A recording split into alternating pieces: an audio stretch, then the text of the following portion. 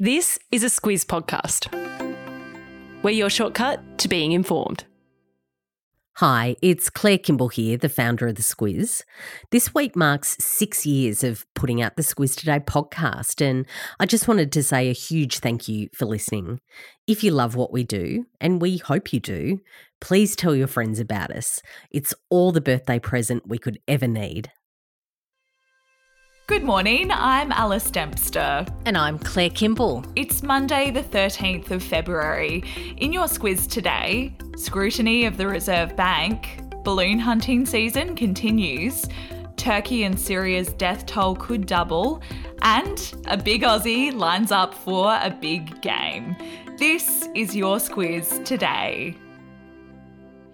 Treasurer Jim Chalmers was out and about yesterday, and in a live TV interview, he wasn't particularly gushy when asked about the performance of Reserve Bank Governor Philip Lowe. He said the governor operates independently from the government. And Claire, that's added to speculation that all isn't well between the Albanese government and the central bank. Yeah, and it adds to the growing pressure on Lowe and the Reserve Bank after 9 consecutive interest rate rises that started in May last year. That's not when the spotlight on Lowe started to light up. As we started our march out of COVID, other nations started raising interest rates to deal with inflation, and the Reserve Bank was criticised for starting to lift rates later than others. The theory is that if rates were lifted earlier, that inflation might have been easier to tame than it's certainly proving to be now. Another thing is that it was as late as November 2021 that Lowe said official interest rates would stay at that record low level of 0.1%. He said at that time it would stay there until at least 2024. And I'm sure nobody needs the reminder, but the rate is currently at 3.35%. Lowe's since called his previous statements an embarrassing error, but many Aussies did take out loans based on that advice, and now they're under the pump to meet their growing repayments. And Claire, we also had a change in government, and one of the first things that Chalmers did as Treasurer was to commission a review into the Reserve Bank. Yeah, it's the first review in 40 years. It's looking into the bank's structure and culture, and also its target inflation rate of 2 to 3%. And if you look at where it is at the moment, inflation's at 7.8%, so quite a lot above that target. That review will wrap up at the end of March, so keep that one on your radar. But there's a couple of things this week for Lowe that will see him in the news. He's before 2 parliamentary committees. The first is on Wednesday morning, and then he's back again on Friday. And one of the big questions that will likely come up is whether his contract will be extended. Yeah, his 7-year term is up in September. And while the previous 2 governors did get more time, there's growing speculation that Lowe will not be asked to stay on. The Reserve Bank is a big player in the running of our economy, so expect it to get a lot of attention. And as for how our economy is going, Chalmers yesterday said that there are very encouraging signs, but the conditions ahead are still difficult. There's been more flying objects over North America, Claire. US fighter jets shot down what they called a small and cylindrical object over the Yukon in Canada yesterday.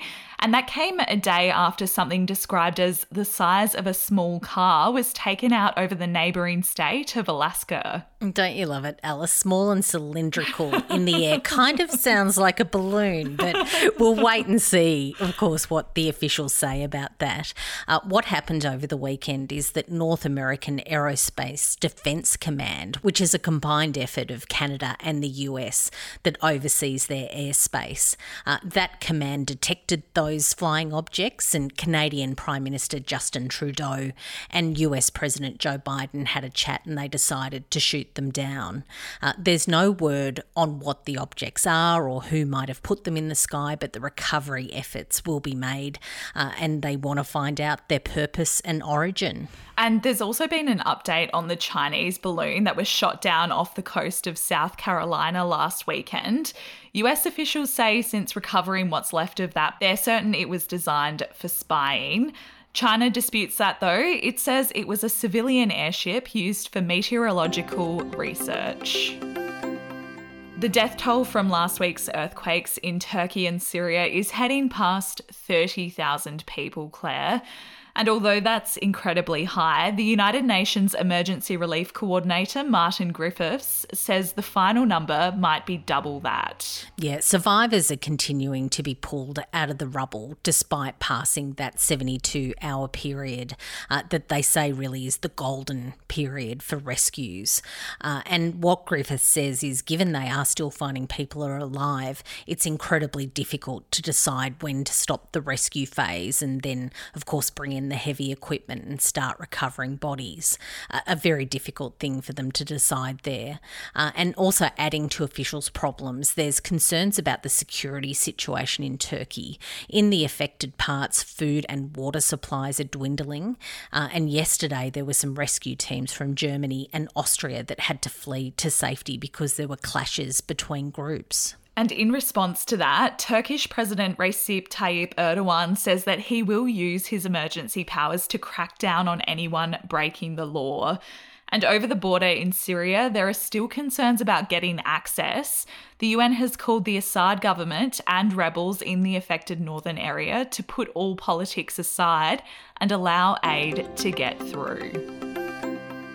Claire, speaking of natural disasters or potential ones, there were plenty of people holding their breath on Friday and Saturday as Tropical Cyclone Gabrielle made a beeline for Norfolk Island. Thankfully, there wasn't a direct hit, but trees and power lines were brought down in the 85km/hour winds on Saturday night. Yeah, it certainly could have been a lot worse. And I really like the comment from one of the locals who said that the island has a cyclone angel because it does do quite well in avoiding the worst of what could come their way. So the cleanup has started happening there. That got underway yesterday. And I didn't know this, but the island has an internet famous green turtle called Doris. Importantly, she's been spotted and she's safe and well. But looking ahead, there are concerns now for Auckland. Gabrielle has been downgraded to a subtropical low pressure system, but it's still really packing a punch. And it was just a couple of weeks ago that the city was hit with record rain that caused flooding and landslides. Officials say residents could be in for a full trifecta of heavy rain, strong winds and storm surges that should hit today and tomorrow. So fingers crossed they get some of that Norfolk Island luck. This week, our podcast is brought to you by Aware Super, one of Australia's most awarded super funds. It can be hard to know where the best place to grow your super is, but with awards like CanStar's Outstanding Value 3 years in a row and Money Magazine's 2024 Ultra Long-Term Performance, Aware Super's 1.1 million members can be confident their super is in good hands. Visit aware.com.au/awards to find out more. Awards are only one consideration. Read the PDS and TMD on the website. American football fans and people who will watch any sport of any flavour will be celebrating today. The biggest of the big days is here. It's Super Bowl 57 between the Philadelphia Eagles and the Kansas City Chiefs. But if sport's not your thing, give us a couple of the key talking points, Claire. Yep, I've got you on that. So a couple of Aussies will be lining up for Philadelphia today, and they have some really excellent backstories. Aaron Sipsos is a punter. His job is to run on and kick the ball. He was an AFL player with St Kilda, and he's been injured in the last few weeks, but he says that he's ready to take the field, so we'll have to see how he goes. And then there's Jordan Mailata. He's an offensive lineman, and no, his job isn't to swear at the opposition. He was trying to make it really big in the NRL in Sydney, but he had some health issues, so he went to the US to give American football a go just 5 years ago. And if you've seen The Blind Side with Sandra Bullock, his position is the one that Michael Orr played, and his schoolmates used to call him Big Mike years before he even thought about giving the NFL a crack. So there are a couple of people to keep an eye on today. Yeah, that's an incredible coincidence. But if the game still doesn't interest you, Rihanna's starring in the halftime entertainment, so you know that's going to be good. It all starts at 10:30 a.m. Eastern Daylight Time. May the best team win. Squiz the day, Claire. We've talked about a fair bit happening today. Super Bowl, the storm heading New Zealand's way. Is there anything else? Yeah, so it's the 15th anniversary of the apology to the stolen generations. That's going to be marked today, including in Parliament in Canberra, which resumes its sittings today as well. Yeah, certainly something to keep an eye on. Good luck as you start your week, and we'll be back with you again tomorrow.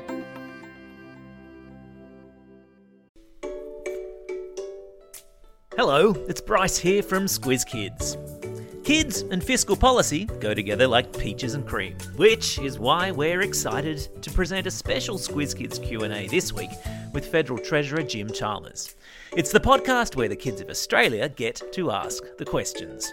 Tune in to Squiz Kids today to find out how the notorious BIG has helped shape next week's budget, why the Treasurer considers himself more of a three-pointer than a slam dunker, and why his toenails will be painted with glitter nail polish next Tuesday when he stands in Parliament to hand down the budget.